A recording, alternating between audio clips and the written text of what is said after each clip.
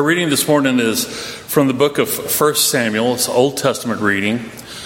Chapter 10, verses 1 through 13, page 296 in your red pew Bible. If you'll turn to that, I'll lead us in a prayer of illumination. Please pray with me.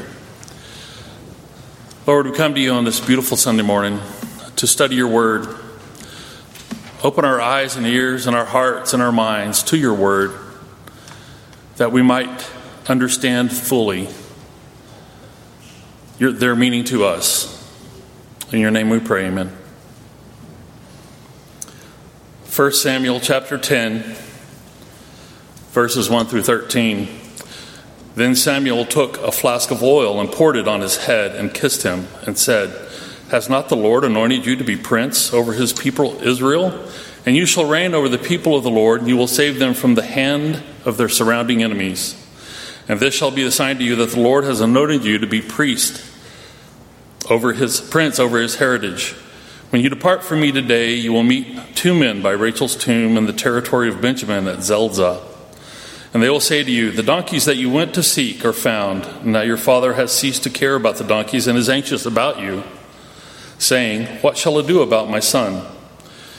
Then you shall go from there farther and come to the oak of Tabor. 3 men going up to God at Bethel will meet you there, one carrying 3 goats, another carrying 3 loaves of bread, and another carrying a skin of wine. And they will greet you and give you 2 loaves of bread, which you shall accept from their hand. After that you shall come to Gilbeath Elohim, where there is a garrison of the Philistines. And there, as soon as you come to the city, you will meet a group of prophets coming down from the high place with harp, tambourine, flute, and lyre before them, prophesying. Then the Spirit of the Lord will rush upon you, and you will prophesy with them and be turned into another man. Now when these signs meet you, do what your hands finds to do, for God is with you. Then go down before me to Gilgal, and behold, I am coming down to you to offer burnt offerings and to sacrifice peace offerings. 7 days you shall wait until I come to you and show you what you shall do." When he turned his back to leave Samuel, God gave him another heart. And all these signs came to pass that day. And when they came to Gilbeath, behold, a group of prophets met him, and the Spirit of God rushed upon him. And he prophesied among them. And when all who knew him previously saw how he prophesied with the prophets, the people said to one another, "What has come over the son of Kish? Is Saul among the prophets?" And a man of the place answered, "And who is their father?" Therefore it became a proverb, "Is Saul among the prophets?" When he had finished prophesying, he came to the high place. Good morning.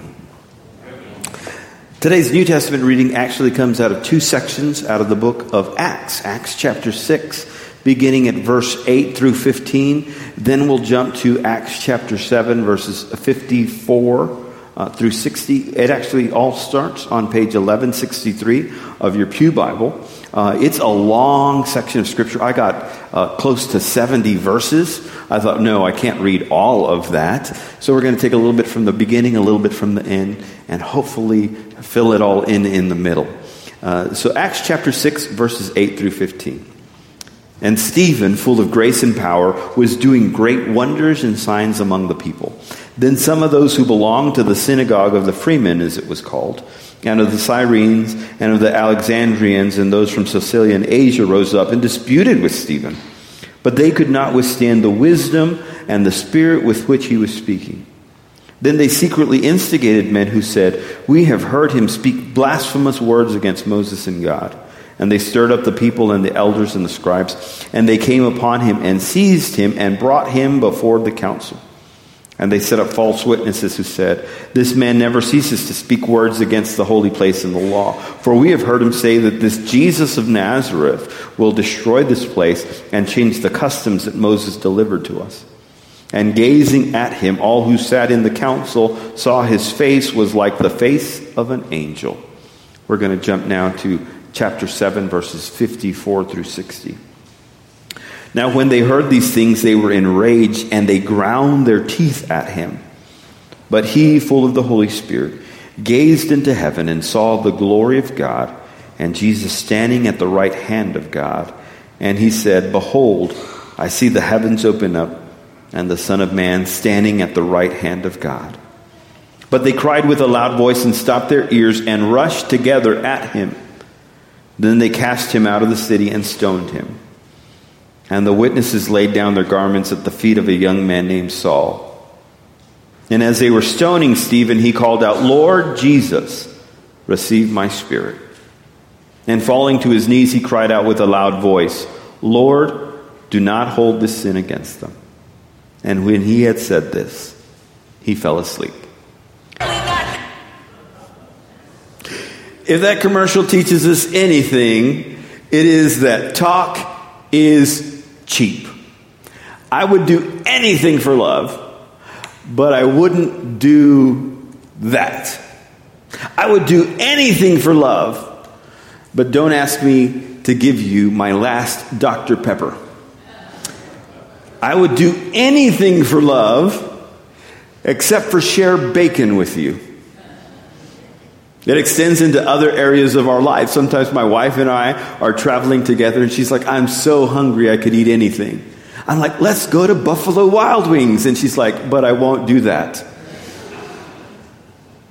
I'd do anything to get a good grade in this class. Would you study? Well, it even extends into our faith. We read the story of Stephen, who is the first martyr of the church. And we say, you know what, Orlando? I would do anything for God. I'd do anything for the cause of Christ. I would even die for the cause of Christ. Great. But my question isn't whether or not you're willing to die for the cause of Christ. My question really is, are you willing to live for the cause of Christ? I really don't think any of us in this room, and I could be wrong, things could change, but I don't think in the present day and age that any of us in this room will be asked to lay down our lives for the cause of Christ. But I do know for sure that we all have the opportunity to live out a transformed life because of the cause of Christ, or for the cause of Christ. Stephen, before he died for Christ, lived a transformed life for the cause of Christ. As we walk through the book of Acts, we're reminded that we're a people who have encountered the Spirit of God. What we sometimes forget is that this encounter with the Spirit of God is transformational. It changes who we are. Danny just read that passage out of the Scriptures. As we look at Saul in the Old Testament, when he encounters the prophet Samuel, Samuel gives him this long laundry list of things that are going to happen to him. And among that list is, and then the Spirit of the Lord will rush upon you, and you will be changed into a different man. And that happens. He goes and he sees the men, and he sees the prophets, and when all these things kind of line up, the Spirit of the Lord rushes upon him, and he is changed into a different person, so much so that people are saying, wait a minute, is that Saul? Is that who? And it becomes a proverb.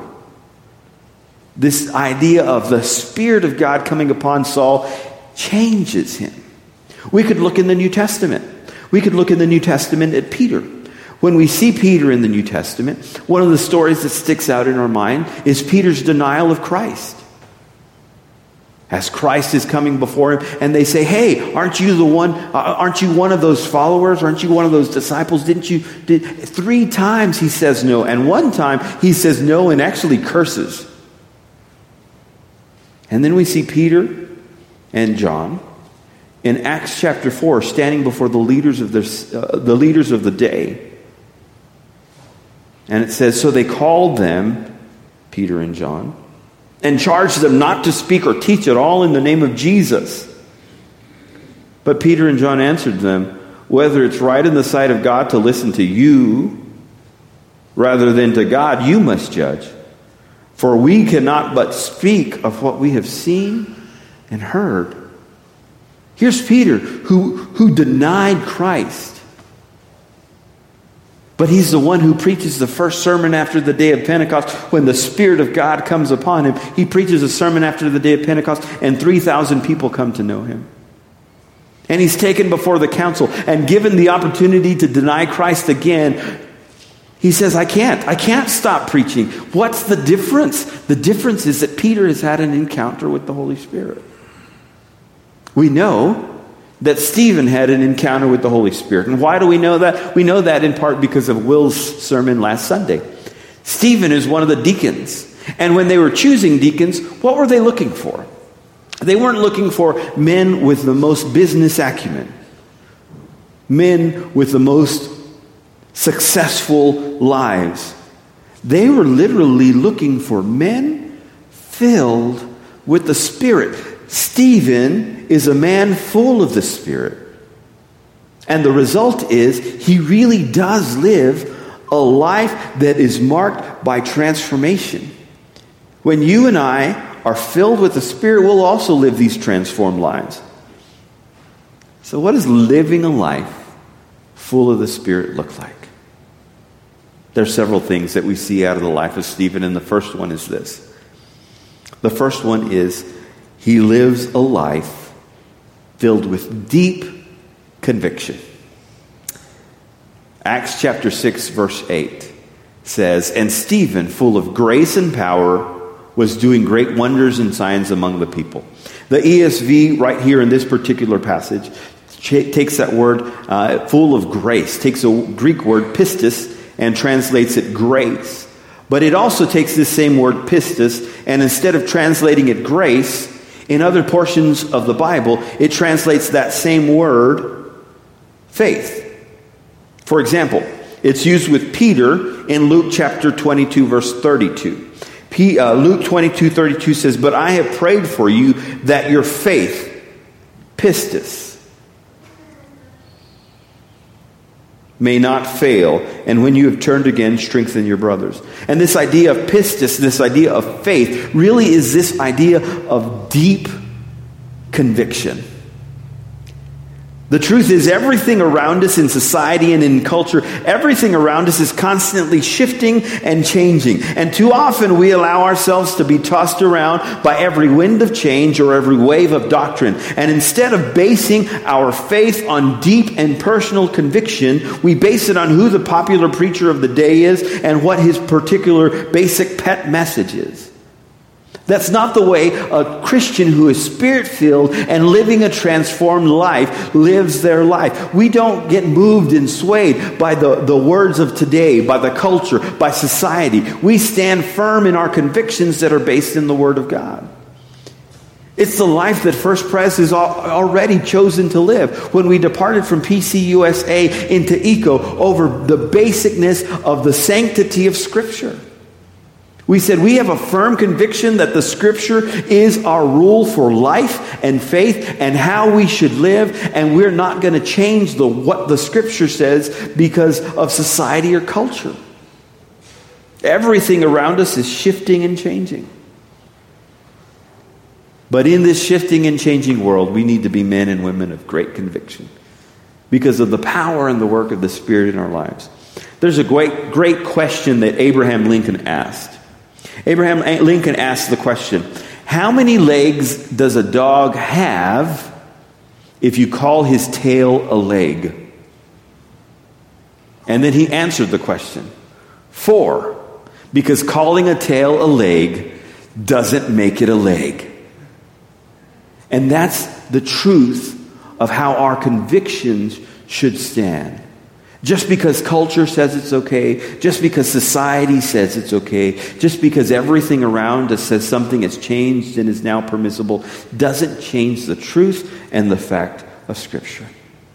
And here's what's amazing. What's amazing is that God has already given us the tools to live out this Spirit-filled life of transformation and deep conviction. Ephesians chapter 4, verses 11 through 14. And he gave the apostles, the prophets, the evangelists, the shepherds and teachers to equip the saints for the work of ministry, for the building up of the body, of Christ, until we attain to the unity of faith and the knowledge of the Son of God, to mature manhood, to the measure of the stature of the fullness of Christ, so that we may no longer be children, tossed to and fro by the waves and carried around by every wind of doctrine, by human cunning, by craftiness and deceitful schemes. Did you catch that at the beginning? And he gave the apostles, the prophets, the evangelists, the shepherds and teachers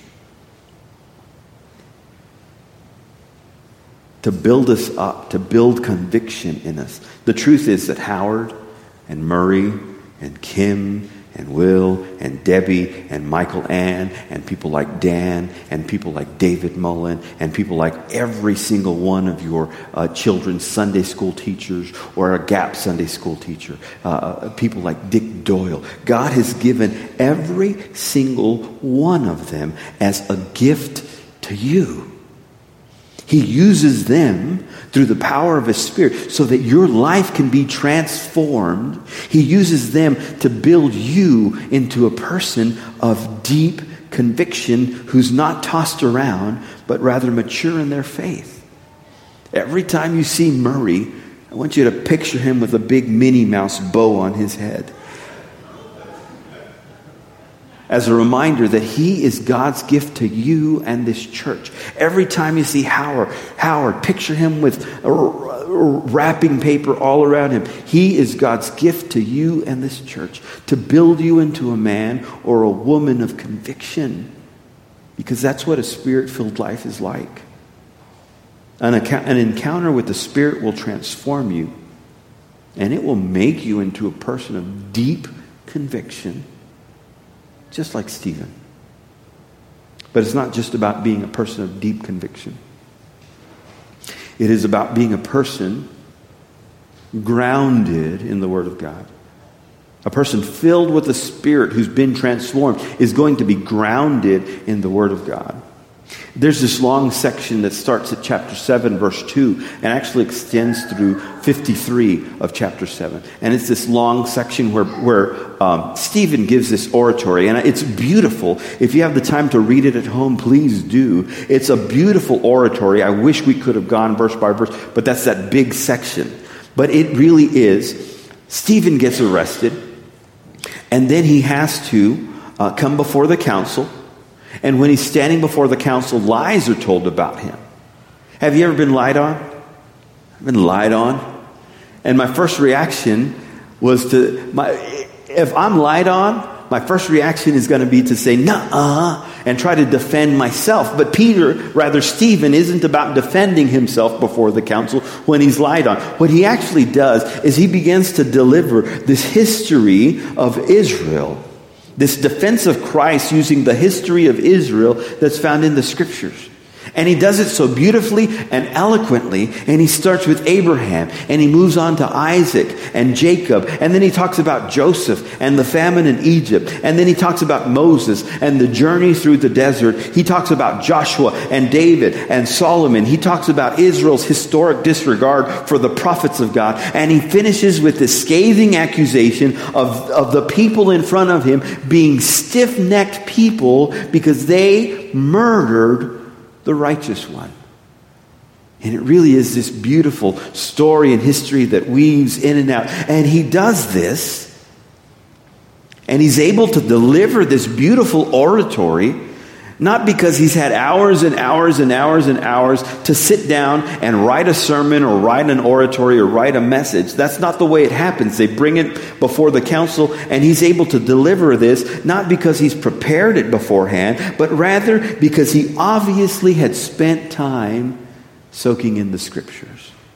If we're going to live transformed lives, our transformed lives are going to be lives where we soak in the Scripture and go deep in the Word of God. I saw an amazing picture this morning.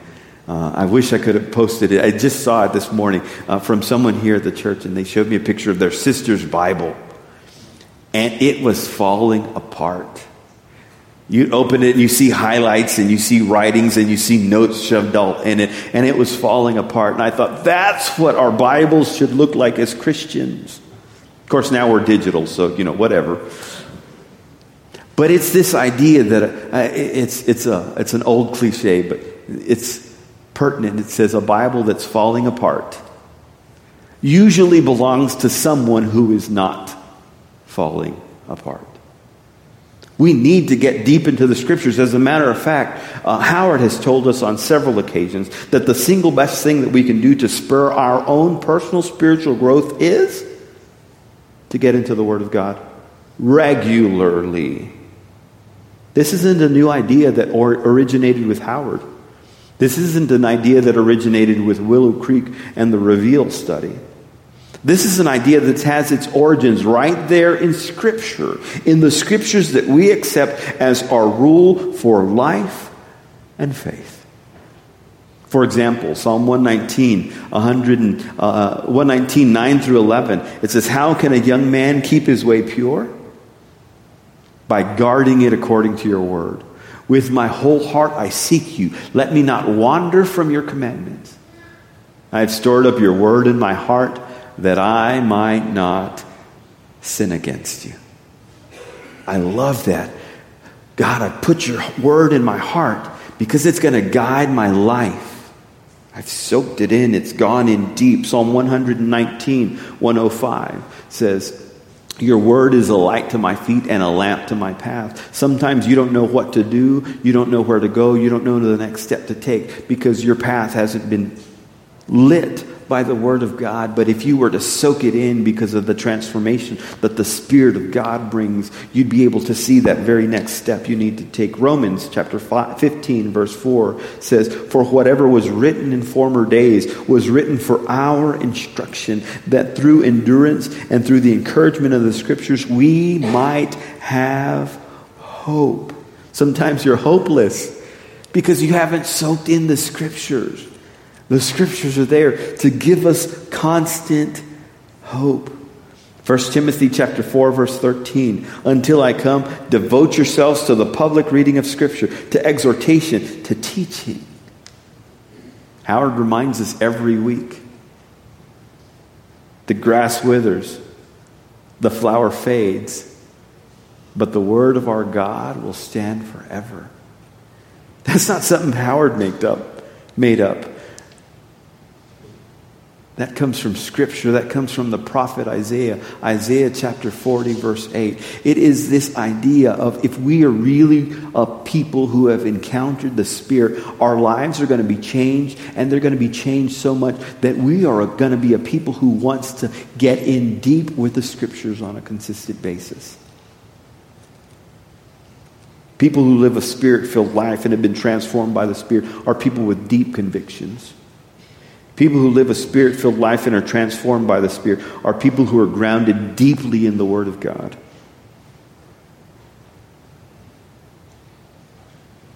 People who live a life filled with the Spirit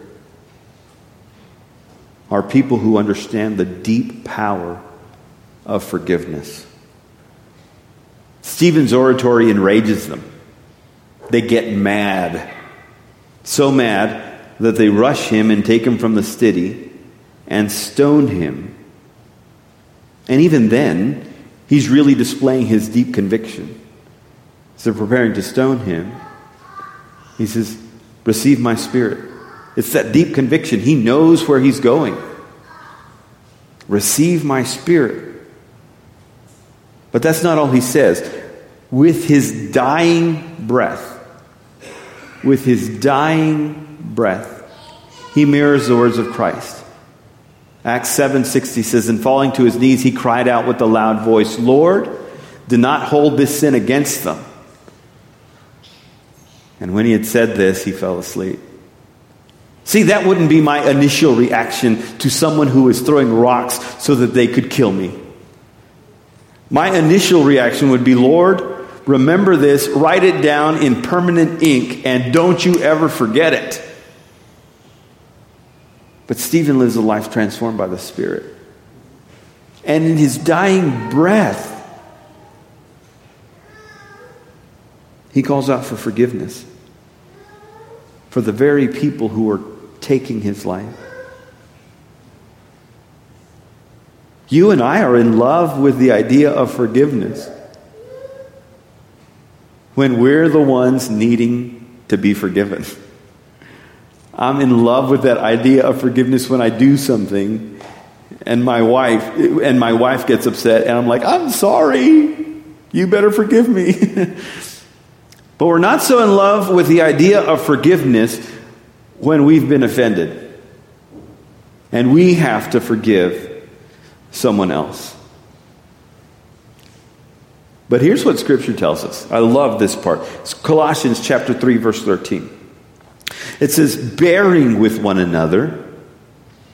If one has a complaint against another, write an anonymous email. That's not what that says. Bearing with one another, and if one has a complaint against another, blast them full throttle with everything you've got. That's not what it says there. Bearing with one another, and if one has a complaint against another, what? Forgiving each other. As the Lord has forgiven you, so you also, what's that word there? See, I don't think we like that word. One more time. So you also what? Must forgive. You don't have the option. As Spirit-filled, Spirit-led Christians, we don't have, forgiveness is not a choice that we make. It's a choice that God made for us already. This is required of us. As a matter of fact, we could look at Luke 17, verse 3 and 4. Luke 17, verse 3 and 4 says, pay attention to yourselves. If your brother sins, rebuke him, and if he repents, forgive him. And if he sins against you 7 times in a day, and turns to you 7 times, saying, I repent, you must forgive him. You know what's really interesting about that word must? You know what that word must means? It means must. I mean, it's just that simple. There is not an option for Christians to not forgive. We must forgive. Our lives are transformed to such a degree that we're people that understand the deep power of forgiveness. I think sometimes forgiveness is difficult to extend because we don't understand what forgiveness really is. It's not pretending like nothing ever happened. It's not pretending like everything is okay. St. Augustine says this: forgiveness happens when you surrender your natural desire for revenge. That's what forgiveness is. God, I have every right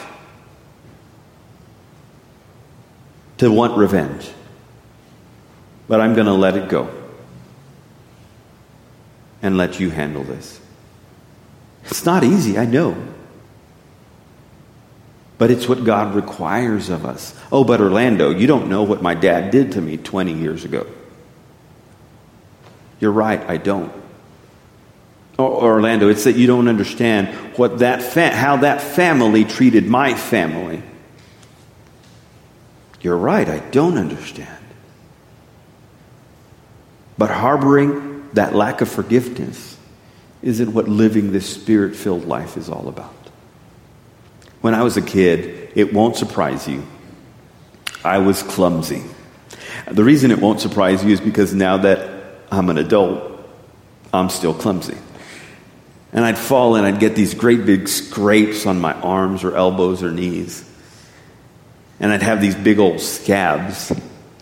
And it would seem like it would take forever to heal. And now I know why it would take forever to heal. You know why? Because I'd get these big old scabs, and you know what Orlando would do?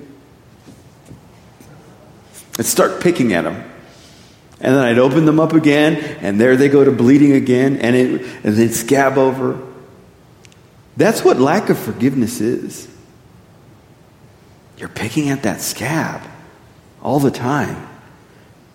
And the truth is, forgiveness is that gift we give ourselves that enables us to stop picking at that scab and to start healing. God's calling us to live a Spirit-filled life, a transformed life for His glory. That means understanding the deep power of forgiveness. That means being a people that soak themselves deeply in the Word of God. That means being people of deep conviction. Again, the question this morning isn't, are you willing to die? Because I think we'd all say, I'm willing to die, but I won't do that. The question is, are you willing to live this transformed life because of your encounter with the Spirit of God? Are you willing to be a man or a woman of deep conviction? A man or woman who digs deep into the Word of God. A man or woman who understands the deep power of forgiveness. Let's pray. Lord, thank you so much for your goodness and for your faithfulness. Thank you for our encounter with the Spirit of God that has transformed our lives. Lord, as willing as we are to die for you, let us live out how you've transformed us. In the name of Jesus we pray. Amen.